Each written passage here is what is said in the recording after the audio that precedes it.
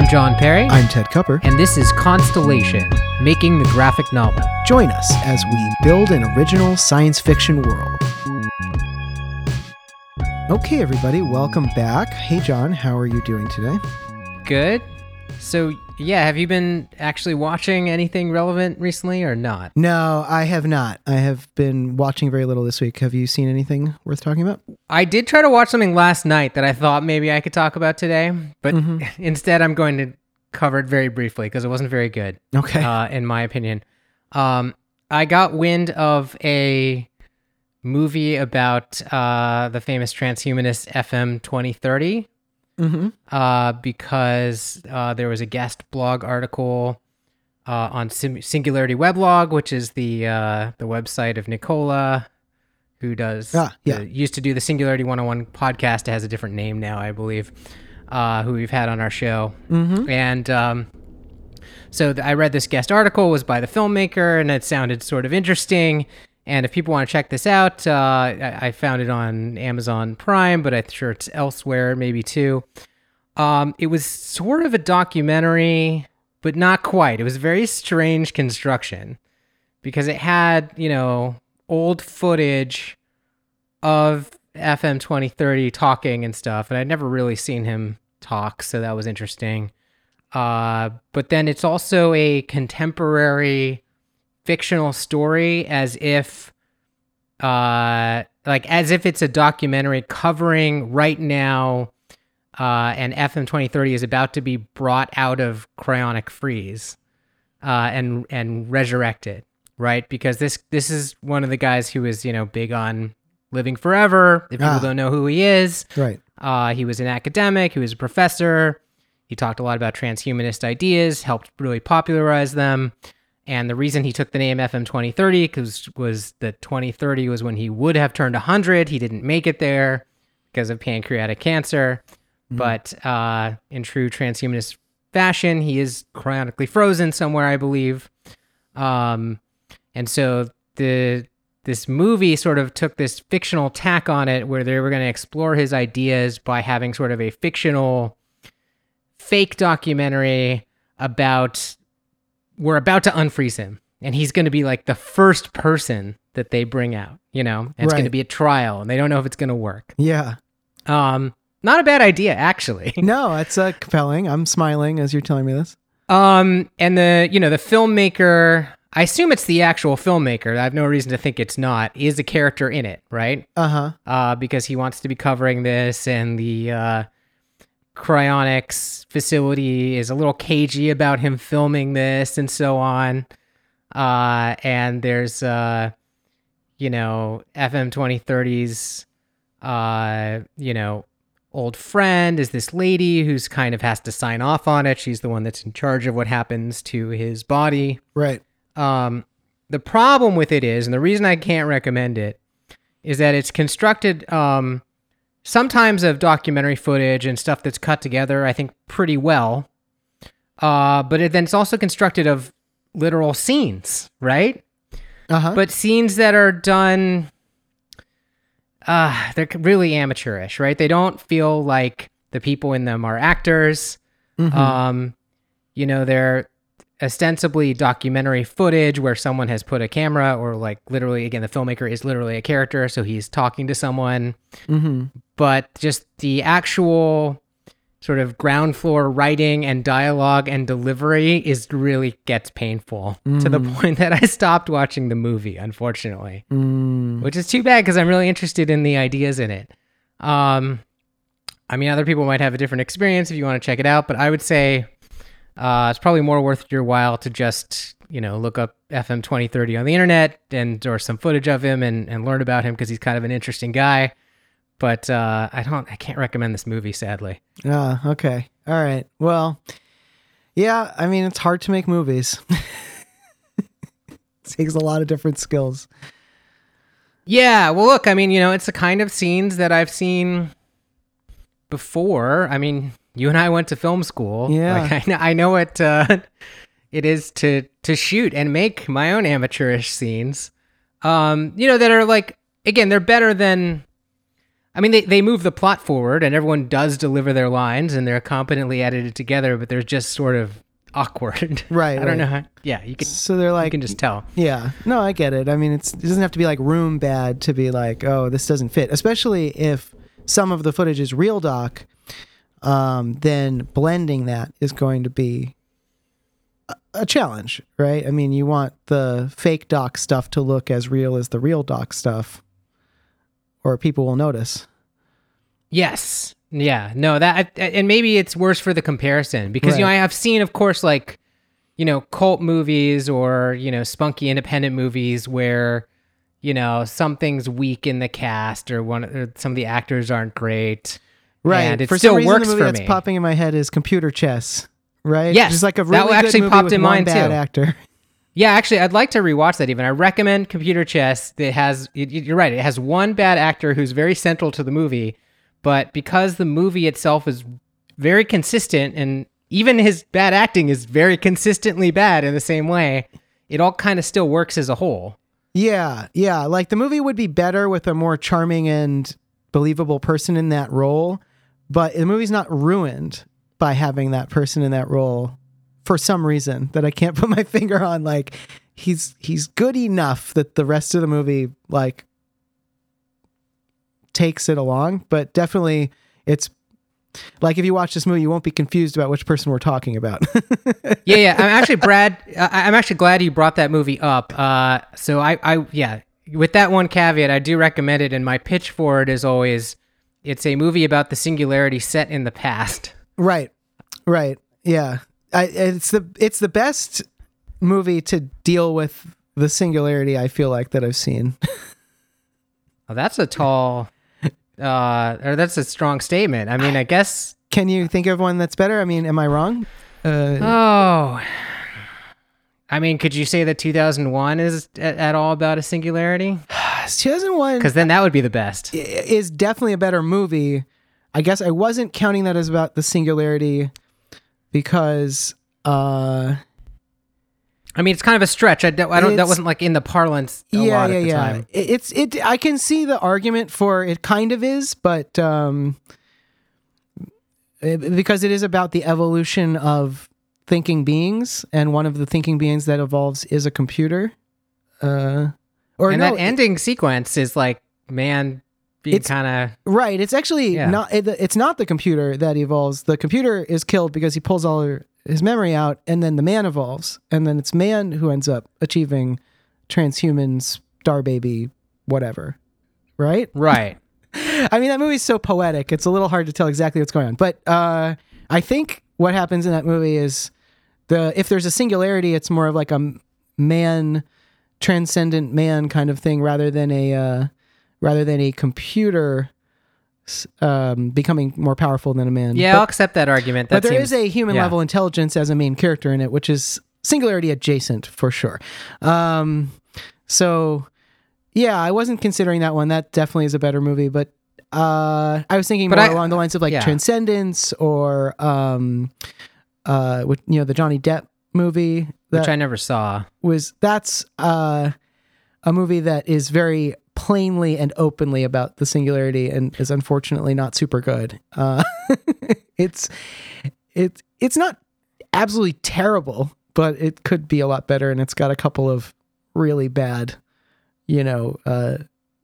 science fiction flaws in it that I can't remember it well enough now, but I remember the ending in particular really was just like but yeah. Well, anyway, is Ex Machina about a singularity? At the end there, are they hinting at that? Yeah, I think Ex Machina is about. Well, it's about an AI going rogue, right? It's an AI. Escapes the box. Yeah. Mm-hmm. Yes. Because I accept your criticism that 2001 it's a transhumanist movie, maybe, but not singularitarian. But I think Ex Machina. That's the implied ending. Yes, I think that qualifies because the Alicia Vikander robot is like smarter than a man, and then escapes the man's box and ostensibly goes out into the world to take over the world. So yes, I'd say yes. Is that movie better than Computer Chess? I don't know. I think they're of similar quality. Obviously, Ex Machina is more expensive and looks better. Oh yeah, Ex Machina is 1,000 times more polished, and I would expect most people to like it better. I don't know if I'd have to rewatch Computer Chess though to actually see how I felt. Yeah, I'm not sure which of those movies I would rank higher than the other without a rewatch either. I think both of them are good movies, but there certainly were some things I didn't like about Ex Machina, and there were some things I didn't like about Computer Chess, mostly involving this one guy and his performance. Computer Chess is like a little bit slower and more unclear what it's about, more of just like something that's presented to you and you're supposed to figure it out, versus Ex Machina is a little bit more of a story. Way, yeah. In every way except the shooting. I mean, the shooting is more like lush and arty, I guess, if you will, meaning holding in Ex Machina. But Computer Chess is shot with a gimmick. It's shot on a period video machine that would have been available at that time. So it has the limits of the technology available at the moment, which has its own aesthetic. And I don't know. I think they're both in the same sort of rough tier of quality, let's say. All right. I don't know. I'd have to rewatch them to say which one I like better. I don't really know. But yeah, I'd say those two are two of the better. We got a good recommendation. Yeah, we got a good recommendation of a weird movie I think most people haven't seen, so that's good. Yeah, sure. And if anybody has a recommendation for us of something Singularity or simulation focused that we should watch, tweet it at us or send us an email or something. Oh yeah, I love those kinds of suggestions. I did get a book suggestion via Facebook the other day, which I'm going to look into, but I haven't read that yet. So, all right, shall we get into Constellation talk? Yeah, let's talk about the graphic novel we're writing. What did we do last time? We talked about... We left off about the homeworld. Yes, I remember us talking about that. So let's get into that. We were talking about what the default homeworld would be when you first get sucked into the simulation universe. So what have been your thoughts about that over the last week, John? Well, I didn't do my homework per se, as I didn't spend a lot of brain cycles thinking about it, but I am looking at it with fresh eyes, and I recall that we had a leaning already. Towards the end of the last episode, we were thinking one size fits all approach. Okay, so there's a comfortable habitat for humans that everybody starts in. Everyone's is the same. They're all customizable, of course. It's got it's a cabin with a nice brook outside. It's something calming. I think I'm still leaning that way. So since it's been a week since we talked about it, I think we should probably just go with that, unless you have objections. And then it's a question of, I guess, pinpointing exactly what that looks like and how do we keep it from being specific in the bad ways that act as kind of tells, like if it's overly Western or Eastern or some kind of architecture or something. I mean, those that feels weird. Like, I feel like it has to sort of ride this line of being bland and indistinct, without resorting to the blank white, heaven that we've already seen before and decided we didn't want to do. Right. Yeah. And I think for me, I did not that much thinking about this over the week either, but I did think about it a little bit. And I think the one thing that kind of kept coming up in my mind was, where is it derived from? Right. That's sort of what I'm trying to figure out in my mind. If these were super intelligent aliens or computers that were designing this thing and they were designing it sort of on an algorithmic basis, what would they be deriving it from? And I came up with a couple of different possibilities that sort of militate in different directions. So like one option is it could be derived from a sampling of just the Earth as it was at that moment, right? So then it could be like a little simple but modern house that you wake up in and it could have a couple of basic items in it, like a bed and maybe even like something like a television, if those were very common, or something like that, or a clock. Another possibility is it could have been derived from like the special history. I think we mentioned this last week because this was one of the first things that popped into my head. Like, it's kind of fun to me if everybody just wakes up on a prairie that looks a bit like the Serengeti. And it's just kind of the ancestral human environment, and it's not really customized at all, but it's like, it's sunny out, there's a nice breeze, there are no scary animals running toward you. I guess there's no animals at all because you haven't created any yet. There are some plants that you would be familiar with, and maybe a brook or something like that, you know, things that are known to calm like human species things down, might be near you. And maybe you don't even have like a tent because it's not raining. And so like you maybe just be sleeping on some really soft, perfect moss, you know, and there's no mosquitoes, right, or anything. Exactly. Know, it's all cleaned up a bit. Yeah. So it could be like a cleaned up version of the ancestral, like what a primitive man would think of as paradise, you know, a kind of Garden of Eden. I like that. And what would be cool about that is that would actually be super jarring to lots of humans because it'd be very different from like the city or whatever that they were living in.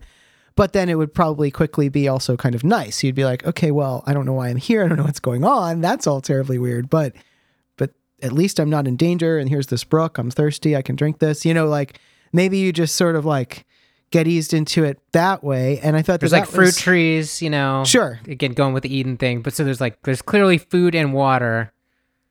Like, cause I guess the other thing about being in a house is you're immediately like, well, who's outside the house or who's in the next room, right? Like, but here you could see everything too. So you'd see like, there's no one coming for you. Right.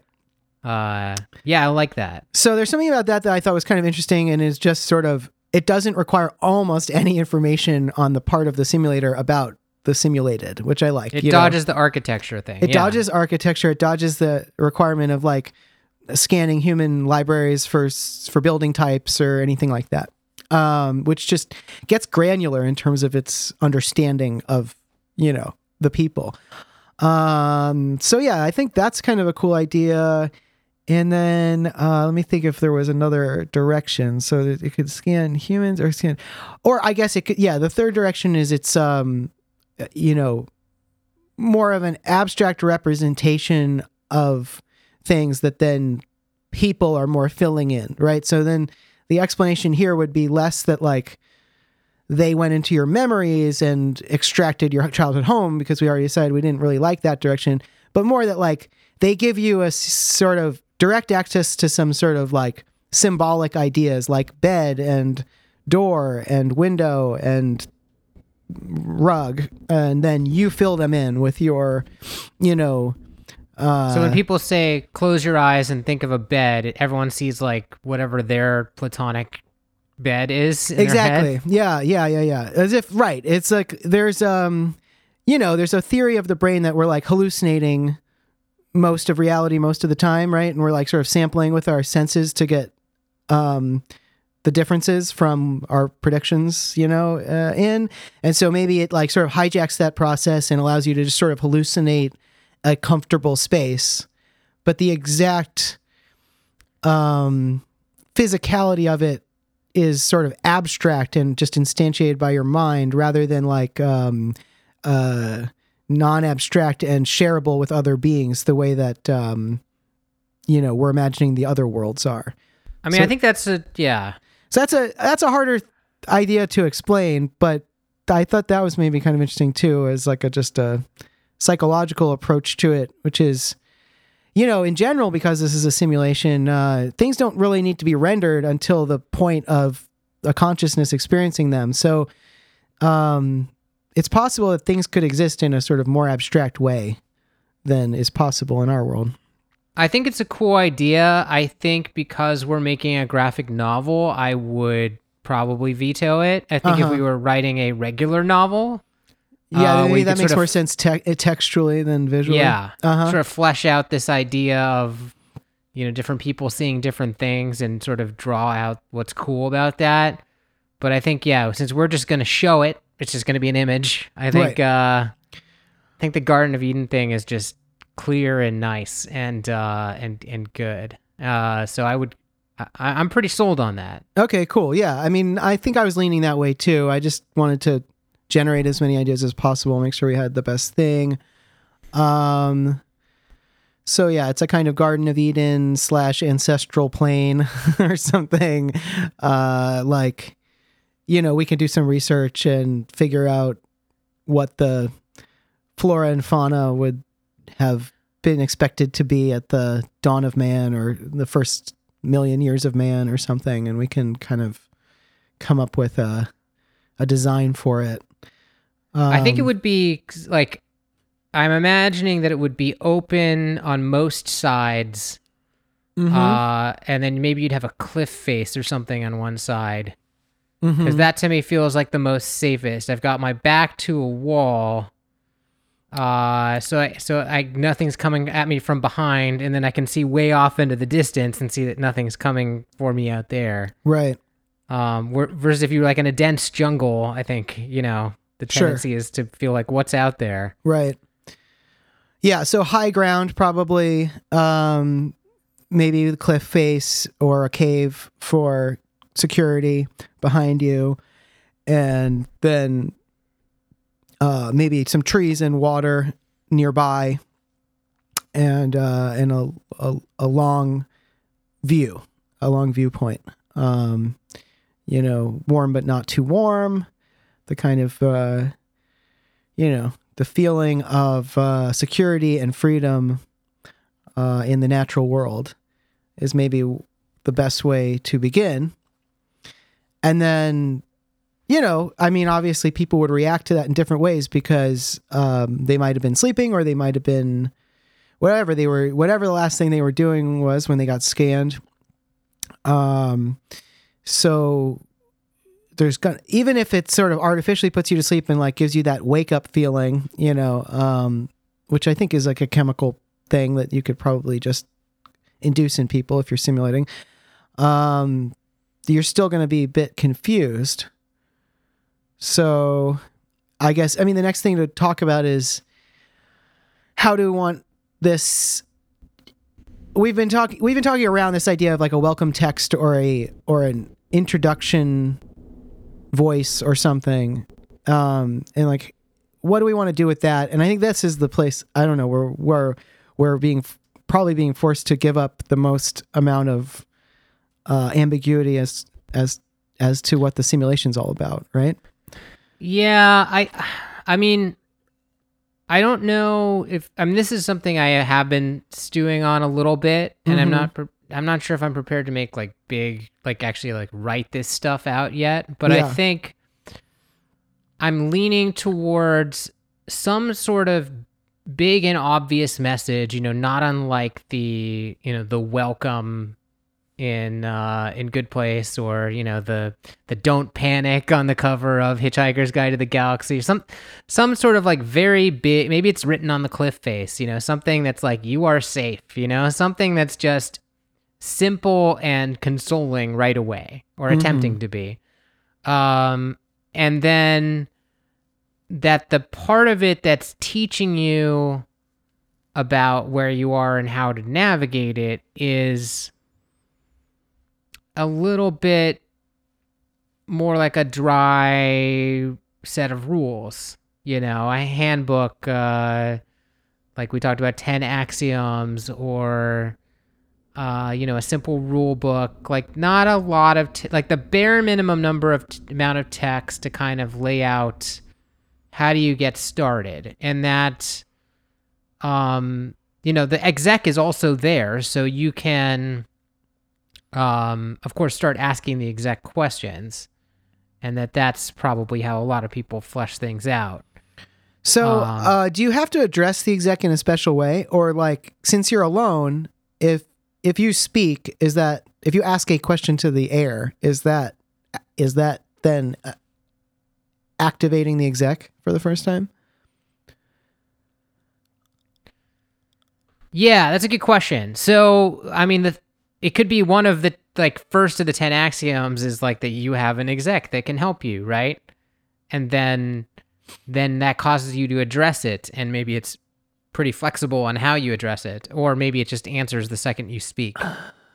You are the Lord my God. Well, that's the thing is like we Garden of Eden, 10 axioms. I mean, there's something biblical about this. We're getting super biblical up in this business. We're not.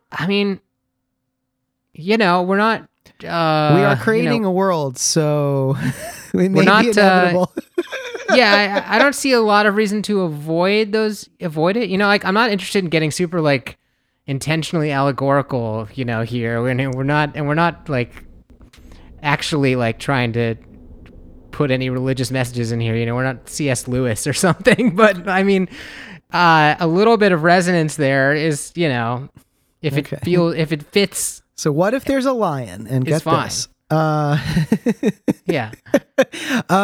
So no, I agree that like there's something unavoidable about, we are doing a story about people with the specific godlike power of world creation. And somebody obviously created this universe.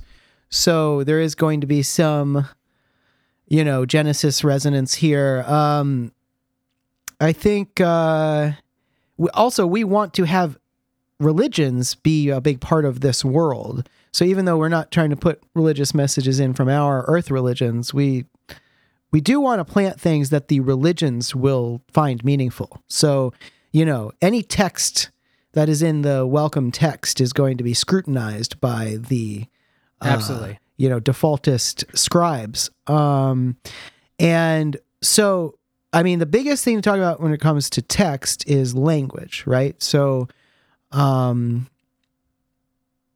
think it's fine to have language be like a meta layer in the simulation such that people can understand each other if we want that. I don't know if that's something we want, but like, one thing that could happen in a simulated world is that you could have like a Babelfish, like a universal translator on all the time. I think that, well, yeah. So definitely. Obviously, the exec needs to understand and speak all languages. But you're asking like if a Chinese person and an English person end up in the same world, can they talk to each other by default? Right, by default. Right. I mean, I think this could be something that might be settable, but it's possible that like language is just defaulting to off. Basically, everybody speaks in the abstract language that the computer, can automatically translate between, and it does seem likely to me that a computing substrate that's good enough to simulate millions of humans can translate human languages algorithmically. So I buy it as a capability. I don't think you need like a simulation quality program to do language translation. No. But I mean, it's just, do we want it? I think it's more just like, do we want to allow different languages and the complexity that adds to our writing? Or do we prefer a world where, language is like sort of an aesthetic of thought, but it doesn't prevent you from speaking to other people. Yeah, I guess, shoot. I mean, so if there's not default translation, then there would be definitely optional translation. So, I mean, really it's just a question of defaults, I think. Although I guess you could say if it's literally just everything's auto-translated, you could say it's not even a default. Like, everything defaults to being translated and there's not even another option, right? There's no... Right. Maybe there's no way to turn off the translation such that English speakers cannot understand Chinese speakers. Like, maybe that's just something that is universally available I think in this universe. I think the problem, though, is that, translation is always flawed, right? It's never perfect. Well, right. Because languages aren't just collections of word meaning pairs, they're styles of thought. So you would still have different styles of thought. Like you would still find it easier to think of certain ideas in certain languages and other ideas in other languages. So I think if we wanted to maintain more neutrality, then you wouldn't translate things by default. But it still makes sense that there'd be a translation module that you could activate. Because that capability has to be built in, otherwise this welcome text is not really possible, right? Like at the very least, the system needs to be able to translate from its own language to all of the various human languages for the welcome text and for the exec to work. Yeah, unless, unless it was a conscious choice, much like we were saying, we made the very strong choice, I think, to say that there's probably not any interworld communication. You could say there's just no translation. That feels really strange, though. So I think, right. I think there's a module, but you have to turn it on. And because a human mind has to say, I'm turning it on now, I think that now that spreads the responsibility for any translation errors onto the person who turns on the translation and not just onto the system. Whereas if we have universal, constant, always-on translation, it just feels like the simulators are always going to be coloring every interaction. Do you know what I'm saying? Yeah. I mean, I can envision that the translation engine might be some impersonal algorithmic thing that's just sampling all the words that all the people are saying all the time, and somehow, figuring out patterns. But even so, it would be colored in some way. It would have some bias, even if that fully was derived from the culture. And I think there'd still be some translation problems in a world that allows different languages because of the different styles of thought that they would arise. But all that's interesting to me. I mean, I think there's, if you were to ask people to all speak the same language, then many people would feel that something was being lost. So I think this might be another one of these things that's like very important to people, I mean, I guess this is a sort of religious or philosophical question because we think of different languages as being a sort of a curse of the world, right? Like the Tower of Babel or something. If only we could speak the same language, we would, have an easier time getting along is sort of the general thought, right? But that inherently erases significant bodies of work, histories of people, etc. So there's also this idea that it's a tragedy whenever a language goes extinct, right? I don't know. I guess it does seem to me like this world should preserve the diversity of language, at least, and the ability to hear other people speaking languages you can't understand, and the ability to try to learn that language and talk to them in it if you want to study it, right? Like I think it should be pretty optional whether you want the translation. And so, yeah, I think... Right. Like you should be able to choose to hear the untranslated words. If, for example, you want to try to learn a language, you would have to be able to hear the untranslated words. Right. And that has value because even though that type of learning works differently, you still you get all kinds of cultural perspective when you learn another language. So I don't know, it does seem like, because I can buy it that this might be just like a precursor technology that would have been developed before scanning was feasible, I would buy that whatever being it is that runs this thing can, map languages in one way or another. That is, probably not perfect because it probably can't account for every sort of aesthetic of thought that is encoded in a culture and its language, but is probably good enough to facilitate basic understanding and learning between people of different languages. And also good enough to facilitate the system itself talking to people in ways that the people more or less understand, right? Because that's the other aspect of this, which is the welcome text and the responses of the exec as the exec is asked to do things. You want that textual output to come back in a way that, like the error messages or output messages of a computer program, which are put in there by a person for other people to find. It's like they should give you enough meaningful information that either what went right or what went wrong.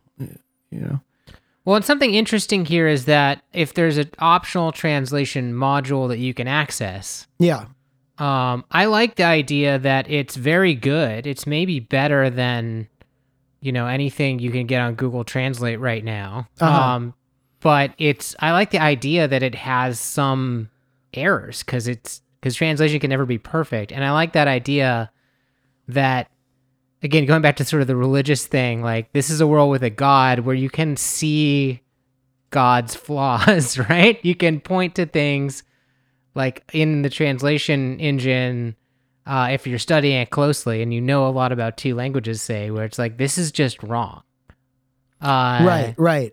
And if you can sort of say like, this is wrong and I have a guess as to why it's wrong, right? Like, because this language treats this concept in this way, this language treats this concept in another way, and they're not really compatible at all. So it's trying to translate this word, but there's no way to do it,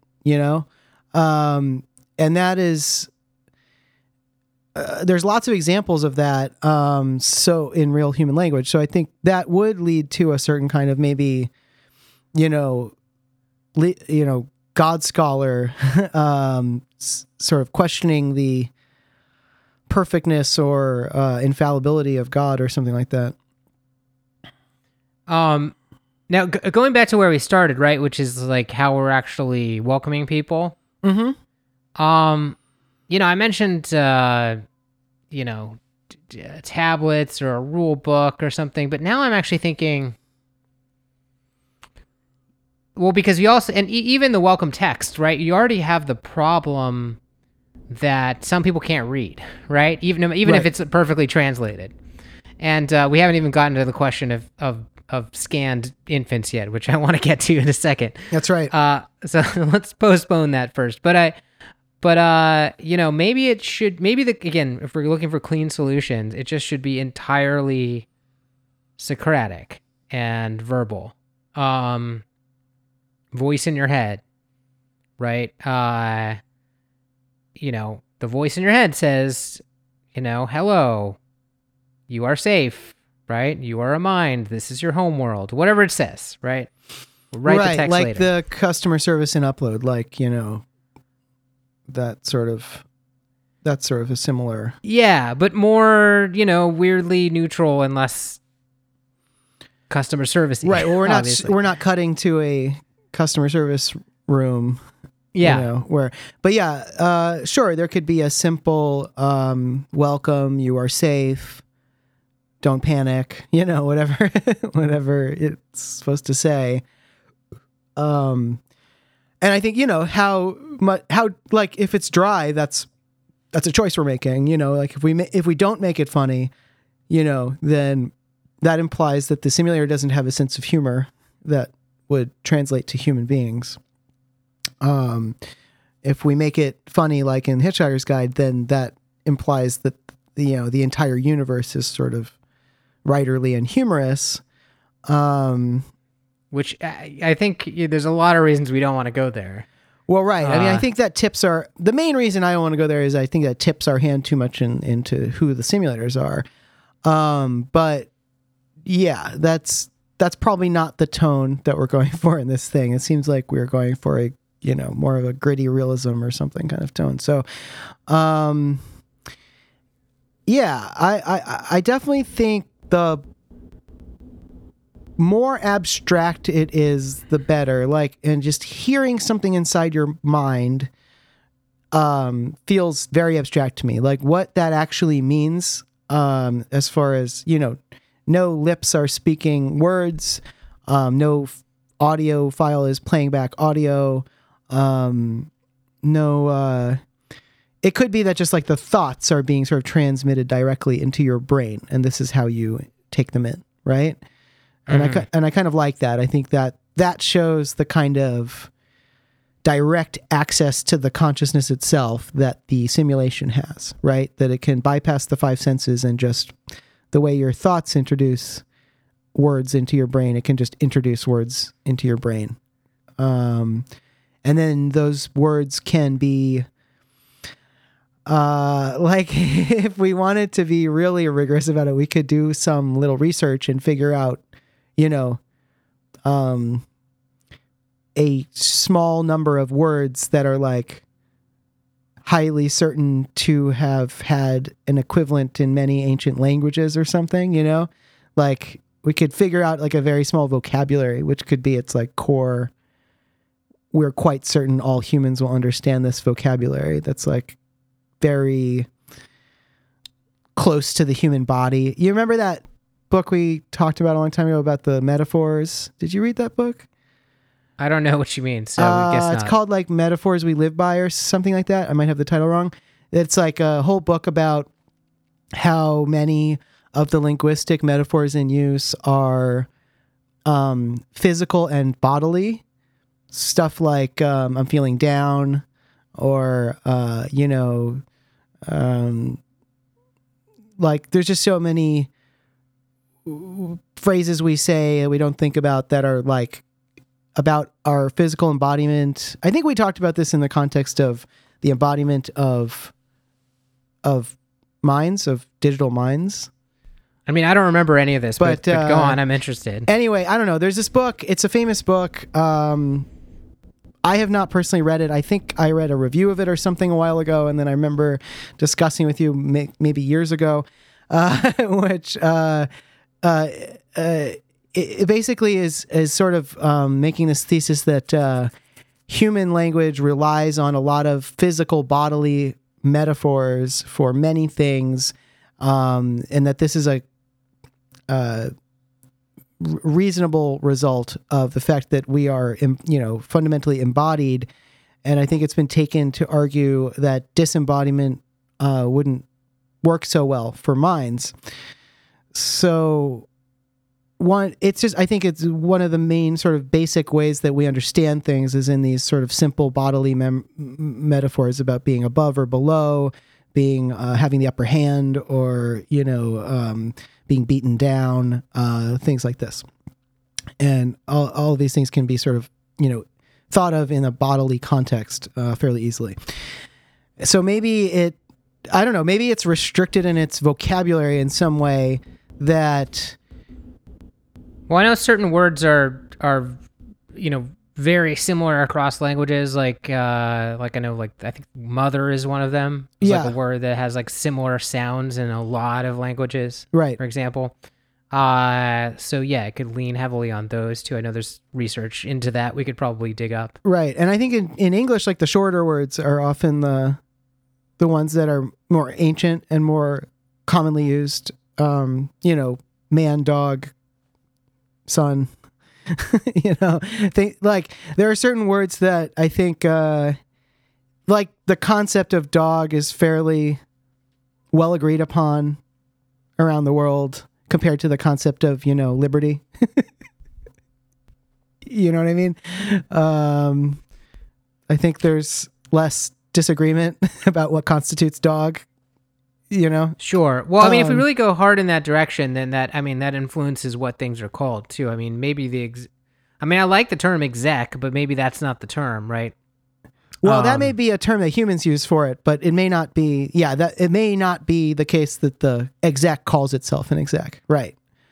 That seems like the choice that a tech company makes when it wants to brand its digital assistant software. Let's call it exec. People know what that means, But it seems like if this is a more abstract creator, they might be using a more sort of broadly generic human compatible set of words that are then, constructed in the language and then translated into all the human languages.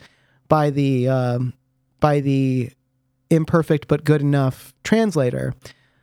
And yeah, I could see that being like kind of, you know, in some ways kind of biblical, in the sense that like the language of it might be ancient and simple, in order to increase the likelihood that it is understood.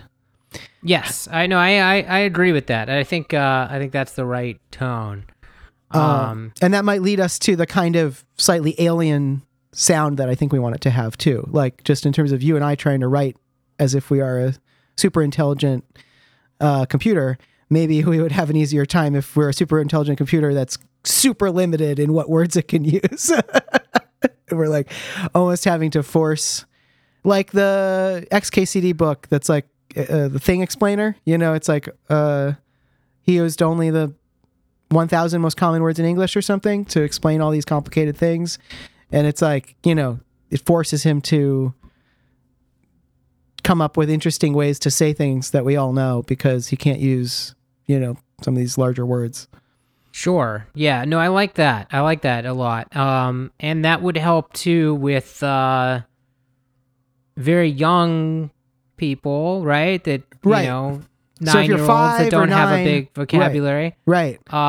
But shall we talk about the case of babies now? Because this is, I mean, this has been tweeted at us a couple times. I mean, this is something we need an answer for. Right. So we decided what happens to babies that have been created in the world, which is that like they have power, but since they don't have language, they can't really exercise the power. And then parents just have a norm that they sort of hack their babies. Well, no, it's more than that. We said that they are subject to the standard contract of the homeworld they're born in. Right. And therefore, if they are intentionally birthed in a world that restricts them, right, then they can be restricted indefinitely. And until such cases the parent lets them go. Right. Right. And so that could lead to some children being captured, but it also leads to children being safe until the parents determine them, you know, able to move around. So many people would just be raised in some safe world and then let out at some point. So that's, I think that works well enough for babies that are inside. And of course, everybody who is of even like prepubescent age, like I think even as long as you're, you know, 10 years old, let's say, and you wake up in this world, you could probably pretty quickly realize like, this is the world I'm in. My mom and dad, you know, exist somewhere and they're looking for me, and you could find them. And, you know, my guess is that all can kind of work out. We could follow that thought experiment at some point of like, how exactly did that happen for somebody? But I have a feeling that that's okay. But I agree that like between 0 and 10, and particularly in the first 3 years of that, if that was your physical state at the moment the scan happened, then you're sort of falling into a gray area here where if you just wake up alone in a Serengeti with a voice in your head as a 1-year-old baby, that's not going to work. You need to have humans around or you're not going to be able to become a human, right? Yeah, that seems like it. You need more than that. You need more help. Or this is I mean, I guess it would make the simulation kind of cruel and indifferent if it was just like, you know what, one size fits all.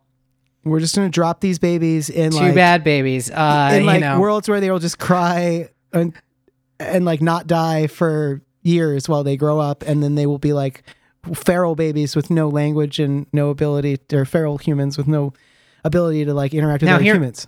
Now hear me out though, right? Yeah. Let's say that we play that out. Yeah. You make a slight tweak to a rule we made earlier, which we were suggesting that the default for worlds is to be unlisted. Right. And now we say the default is that they are listed, and we already know every world has an address, and maybe some external facing information like meta tagging, right? We still haven't fleshed out exactly what that is, right? But this is like, so you're a parent, you wake up on the Serengeti, you're like, oh my God, where's my baby? There's a voice in your head. So you're going to say, oh my God, where's my baby to the voice? Right. And then the voice is going to say, your baby's on world 7875. Would you like to visit it or something? And then you say yes. And then you are transported to that baby's world unless, does the baby have to accept you? And can the baby do that in a purely abstract way? In defaults, right? If defaults are accept all newcomers with some basic contract, then you could get in. Now, I guess you would want to take the baby out, right, back to your world, I suppose, or so that gets trickier, right? Can you pick up the baby and like leave with it? You'd have to be able to, but I don't know. Or is it just the case that you have to go to the baby's homeworld and stay there until the baby is old enough? And that's just how it goes. And you just don't have control over that world, but it's like a Garden of Eden, so it's fine. Right. Well, and then you run into the problems that we were talking about where once the baby's verbal, unless you persuade it to give you control over the world, it could get up to some trouble. Right. Which, look, maybe this is, again, one of these cases where we get the best of both worlds, right? Because we get to these forks sometimes and it's like, well, we don't want people to have this power, but maybe it gets invented 50 years in our timeline and then we get before and after. And this is maybe one of those cases where the sort of weird challenge of a baby with God powers, which I think is inherently interesting, is maybe applies to all of the first generation babies. Mm-hmm. By which I mean the scanned babies, mm-hmm. Zero generation babies, right? Zero generation babies, yeah. But then all babies after that, are probably born in homeworlds where the parents have very strict control over them, and so right. Depending on which ideas we want to explore. So basically, the first generation of babies, the zero generation of babies, would not have the problem of being captured, but would potentially have the problem of being alone in their own world if their parents fail to go get them for whatever reason, right? Sadly, if you had a baby or an orphan that just nobody decided to check in on, right? But you know what? That's interesting real too, life. though, because at some point, that could be a target, especially if we have default listed, then those worlds are in a listing somewhere, and there could be somebody who like makes it their job to go and round up all the orphans and try to socialize them and stuff. And since they have eternity to try to do it, there's an argument that they might succeed. If this was regular human babies, you might be like, oh, it's too late. That kid's already 16. They're never going to socialize. But in a world where you don't die, you could take the next 16 years to try to undo the damage, or even the next 60. I think there might be something to this. It's a little cruel, but it feels not intentionally cruel, just sort of indifferent, which we like, which is that, babies are scanned. Everyone maybe defaults to findable, which there would be big ripple effects of that, by the way, because there'll be almost no we wouldn't have the leftovers situation, right? Like the people who disappear will have a chance to sort of like see at least one other person and say, I'm disappearing, before they disappear. So it won't be confusing where they've gone, or at least enough people will have done that'll be the assumption about anyone you can't find is, oh, they must have taken themselves off the grid. So I actually kind of like that, because that takes us away from something that I was a little worried we might have been close to. But if it defaults to findable, then I think, most parents would instantly try to find their children. That would be like the one would hope thing so. Because they would not find this Garden of Eden calming, right? Like you were saying, they would wake up, they would see that they themselves were safe, but their children were missing, and they would immediately be like, where are my children? Which hopefully would then spawn the exec voice in their head to tell them, these are the locations of your children. Right. And I think this is an issue about which the exec is not going to be dumb. Like the exec is not smart enough to just bring your children to you, which would be like truly helpful. Right. But it's smart enough to say that if you say, "Where is my baby?" it knows what you mean, right? Right. And even if you have multiple babies, it can probably locate all of them and give you a list, right? Yeah, exactly. Yeah. And it probably even knows like the name you call them, I think, right? Like, I think that's... Oh, yeah. If you say, "Where's, little Andrew?" it knows. Right. So it'd be like, the being that you call Andrew is at this, look, this URL, it's at andrewsplanet.com. So or .constellation. Sorry. So I'll see myself out. This is, this works for me. I'm liking this. I think I like the idea of you wake up someplace, it's calm and safe. There's no specific text. So we don't have to get into the idea of like, wait, how did it learn our marking symbols and stuff? But there is like a sort of just, voice in your head, God voice or whatever you want to call it, exec, that answers the questions that you ask. So you initially are going to ask questions like, where did everybody go? Or where am I? Or what happened? Or where's my baby? Or, something like that. And it answers those questions, and it answers them in a sort of easy to understand, but inherently vague because it's so limited way. And then that leads you to making those first set of decisions that you're going to make, like to, for example, go to another world and find your kids.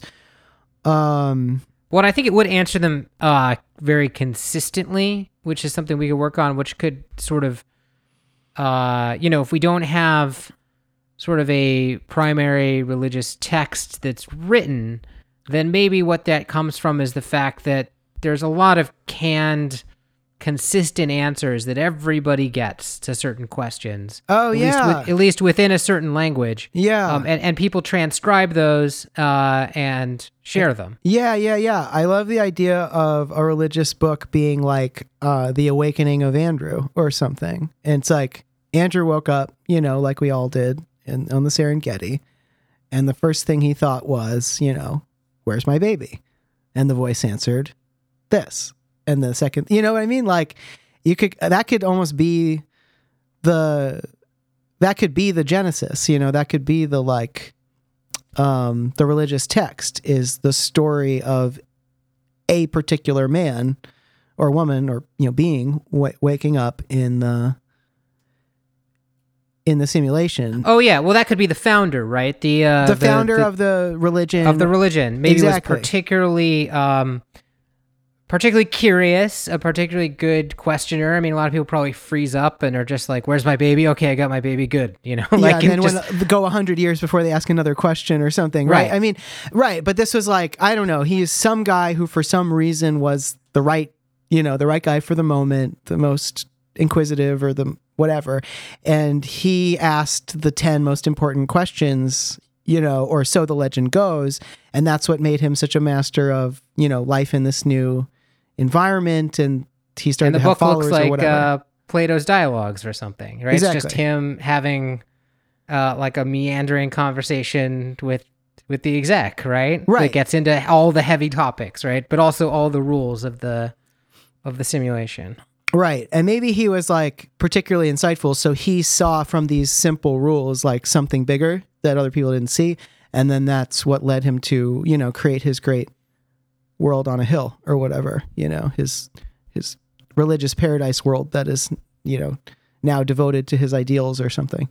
Yeah. Well, so that will be, we may want to write that at some point. Actually, that's the kind of that's fun. the perfect. I forget what you called it. Medium within media. Right. In world media. Yeah. in world media, like for our comic book, right? We could have several pages that are just an excerpt from the dialogues. Whatever they're called. The dialogues of Andrew or whatever.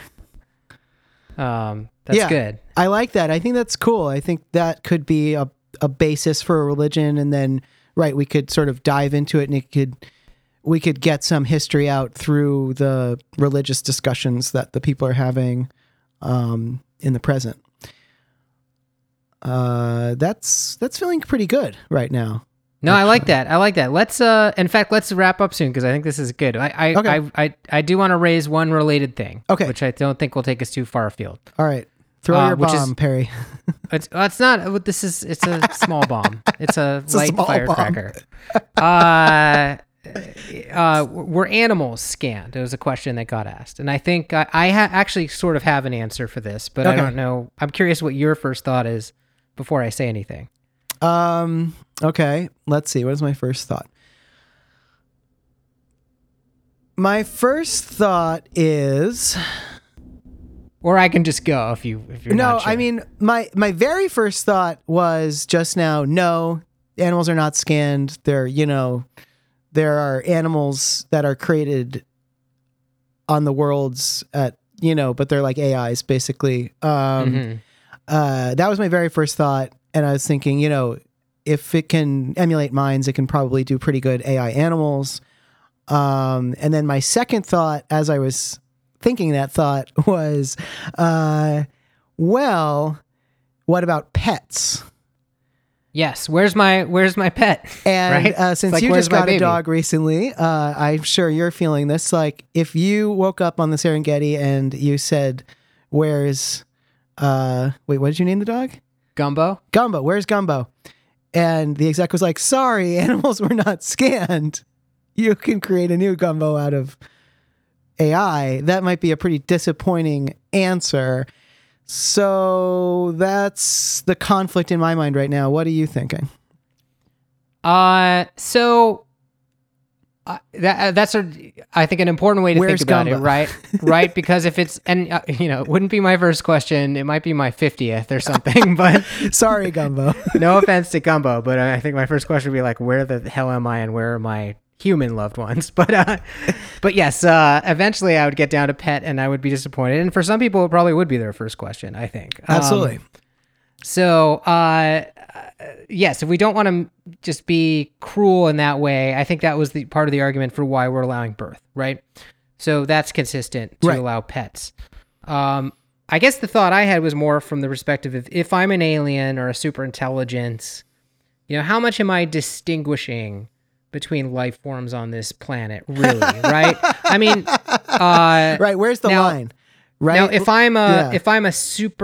I was a human at some point, and we don't want to tip our hands, right? Right. Then obviously I care mostly about humans. But if I'm a truly alien intelligence, there's one species here that's pretty dominant. It's pretty obvious that they're dominating the ecosystem here. Right. But do I only care about preserving them, or would I go ahead and scan everything? And just, it seems to be that what is happening is the simulator is putting everybody in these little bubbles. I mean, we just sort of had a breakthrough now where we're saying, okay, even the babies are going into these little world bubbles, and they're, we make it pretty easy to rescue them, but they're going into bubbles, right? It would make sense. Right, the other option, I mean, not to relitigate, but the other option there is that if there could be some threshold of speech or consciousness, like under 3 years or something, where the baby just wakes up next to the parent, which would have almost the same effect generally. But would, I think, be justifiable on the basis that, like, mammals care for their young, human beings have had a long, care period for generations.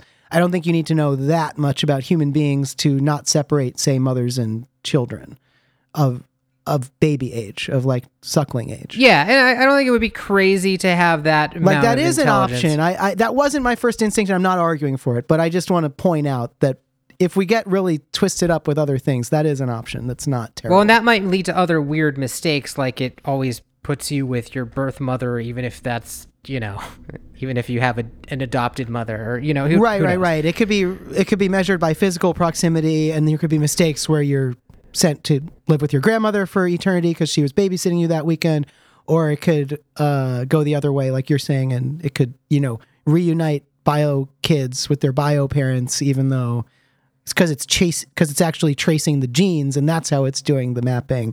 but even though like that kid was adopted or something. Yeah, but let's say every baby gets its own bubble. Right.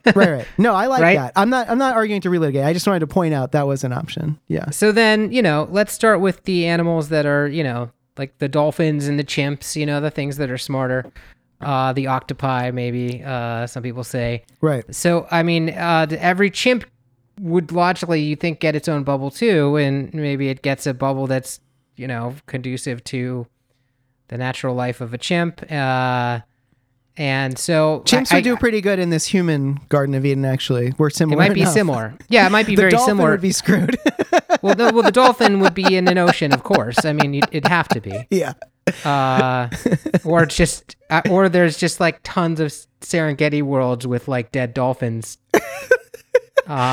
I mean, I guess they breathe air, but they wouldn't be able to move. They wouldn't be suffocating, but it wouldn't have a hard time moving or eating out there. Just be flopping around, trying to get in the river.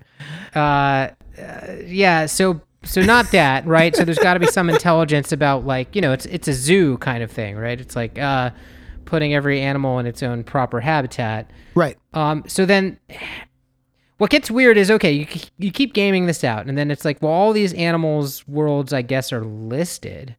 So then I guess you could find your pet. I guess the vast majority of animals you wouldn't ever think about, right? Like some random squirrel that is like currently outside my window right now, if I got scanned at this moment, I mean, that would just go into its squirrel bubble and have its own world somewhere on the hard drive of this simulation, and no one would ever care. And I guess it would be consistent that within the squirrel's little private world, it would have enough food to eat.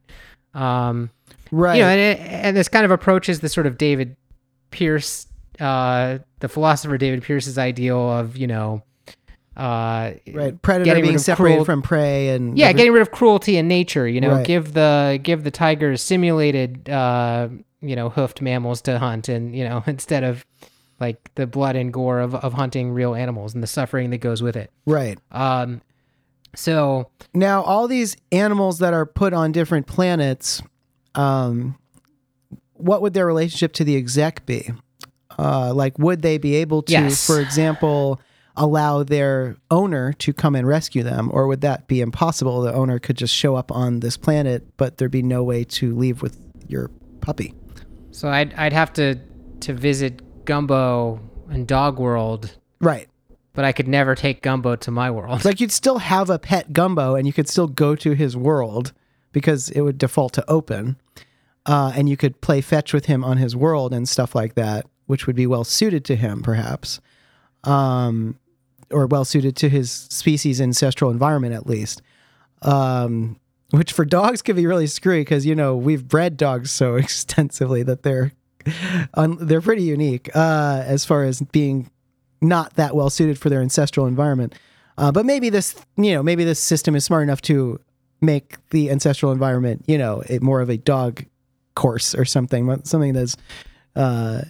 not so far back in history, since that's the case. But anyway, in that case, you would be stuck visiting your dog in Dog World, but you wouldn't be able to take your dog with you because your dog wouldn't have the mental processing ability or language ability to tell the exec, I'd like to go with the human. Now, if the exec just speaks to you in your head sort of directly, and it's not even entirely verbal, maybe it manifests for humans as verbal. Well, this is the thing, because if you're about to say, well, what if the dog's like sort of deep, unverbal desires can be expressed by the exec, but then we're in a situation where babies have God power again. Yes, you're right. Because babies... I want milk, and then milk rains from the sky. Exactly. Like, I'm mad at my mom because she put me down, and then all moms everywhere are flattened, It's like... like, I don't know. The baby and the dog are similar in the sense that they're conscious, but they're prelingual. So they have emotions and they have desires, but it seems like it would be a very difficult task to express those desires algorithmically. Yeah, so I don't think it would be crazy maybe to say that the exec is only available to creatures with language, which is still leaves some fuzziness because I know there's, a little bit of language amongst chimps and stuff, like arguably. Well, they can be taught language by people, but I don't think they develop it on their own. They don't have generative grammar, right? So they don't invent their own languages left to their own devices. And language is like this weird thing. That the actual purpose of it is questionable, right? Whether it's for communication or whether it's really just for thinking, is like sort of a question about the origin of language. Because most animals have like communication type sounds and things, right? I mean, and gestures and they do a lot of communicating, and human beings do a lot of nonverbal communicating.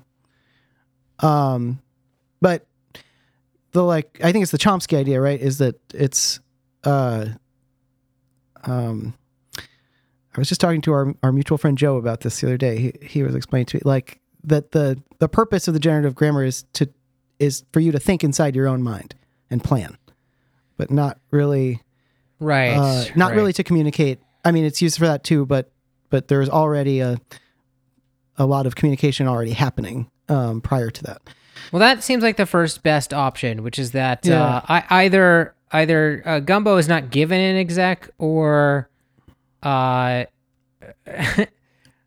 Gumbo has an exec that he can't use, right? Which means that Gumbo is trapped in dog world, and that's sort of weird, right? Because as far as pets go, right? At a certain point, I think a lot of people lose touch with their pets. So the pets would eventually go feral if there's lots of food, and if the world they're left in most of the time is nice and has everything they need. Right, or it's an interesting choice for human beings. You can either spend all your time with your pet or have godlike powers over the world, but not both. Yeah, I mean it's right? weird, but it's the kind of weird equilibrium that makes this idea fun. So I think yeah. No, I mean that is interesting, and there would be people who chose their pets over all other things, and who lived long periods of time on Pet World, just operating at default. So building things out of wood, and not conjuring anything out of the earth, but also not feeling much pain and not dying, and just sort of living, right? Now, with a dog that you can train, do you think they'd go to elaborate lengths to I'm going to draw a contract on the ground with dirt, and I'm going to, encourage the dog to put its paw print on it in hopes that counts as consent in the system? I mean, I'm not saying any of this could work. I imagine people might try stuff like that. Well, if you could get the dog, I mean, some dogs kind of speak, right? So if you could get the dog to say yes or something, then maybe you could. The thing is, though, how are you going to get the dog to ask the exec to, for example, give you control over the world, right? I mean, that might be the simplest thing, right? If we could get the dog to just ask the exec to approve my request to be a co-admin of Dog World, and then all the dog has to do is somehow say yes, bark one time for yes or something like that. If it can somehow trick the exec into accepting that response, then you could take control of your dog's world, and then it's just the world that you share with your dog, and you're the actual person in control, and your dog hangs with you. I don't know. I mean, sure, I like the just sort of simplicity of every animal, let's say above a certain complexity level, maybe not every mosquito, but every mammal at least, or maybe even every vertebrate, is scanned. And they just mostly live on their own little weird far-flung paradises that no one ever experiences. But those few animals that have strong connections to human beings, there's some way for people to contact them. I think, that could work. I also think that I would not find it like overly cruel or overly weird if everyone wakes up without their pets, and when they say, where's Gumbo? Bring me Gumbo. Something that looks and more or less acts like Gumbo appears, but if they say, is this really Gumbo? The exec admits it's not, like, I guess, like, here's the way I'm thinking about it. If it's an abstract simulator who's interested in consciousness, they might just skip all the things that are not meeting their threshold for consciousness. And, we can decide where we want that to be. Maybe it includes chimps or something, but, or maybe it, it doesn't include people who are comatose, I mean, like, it could cut in a strange place. It doesn't have to cut exactly on human special lines. But I don't know. I kind of feel like there might be some people who are missing their pets or who have AI recreated their pets or are paying an actor to puppeteer their pets or whatever. Like, I don't know. Some of the interest of that is interesting to me too. Well, here's another option too, right? Mm-hmm. It only, it scans everything, mm-hmm. but it only gives worlds and runs things above a certain threshold. But if you say, give me my pet, it loads the pet file from off the disk and then actually does load everything that is meaningfully could be construed as your dog into your own world, and it's just a perfect emulation. And it's in like an instance, and maybe you could load two of them, which would be weird. So you could clone your dogs. Yeah. That makes sense to me too. Obviously, I can see that seems to show a little bit more understanding of humanity than maybe we initially want. But I like your point that it could just be a hard threshold. It could just be like there's some threshold that is measurable from the outside of brain activity or neocortex size or something like that it just doesn't instantiate things if they're not over that unless they are asked for by a world ruler. Yeah. Okay, well, let's think on that last little point then. And let's call it there. That's a good place to end it. I'm not sure which of those I like the best, but I'm leaning toward that last one, I guess, for the moment. So we'll check back on that. The one with the threshold. That scans everything, threshold for instantiation. Gotcha. Okay. Interesting. Okay. That's the one that that's also just the last thing we said, but for right now, that's the one that I think my brain is leaning toward. I will try to think on it this week, and we can talk again soon. All right. Well, thank you for listening to Constellation, and we'll see you next time. This has been Constellation, Making the Graphic Novel. Our theme song is Pomona by Audios. To subscribe to this podcast, look us up on iTunes or your favorite podcatcher application. You can find us on Twitter or on the web at constellationpodcast.com. Thanks for listening.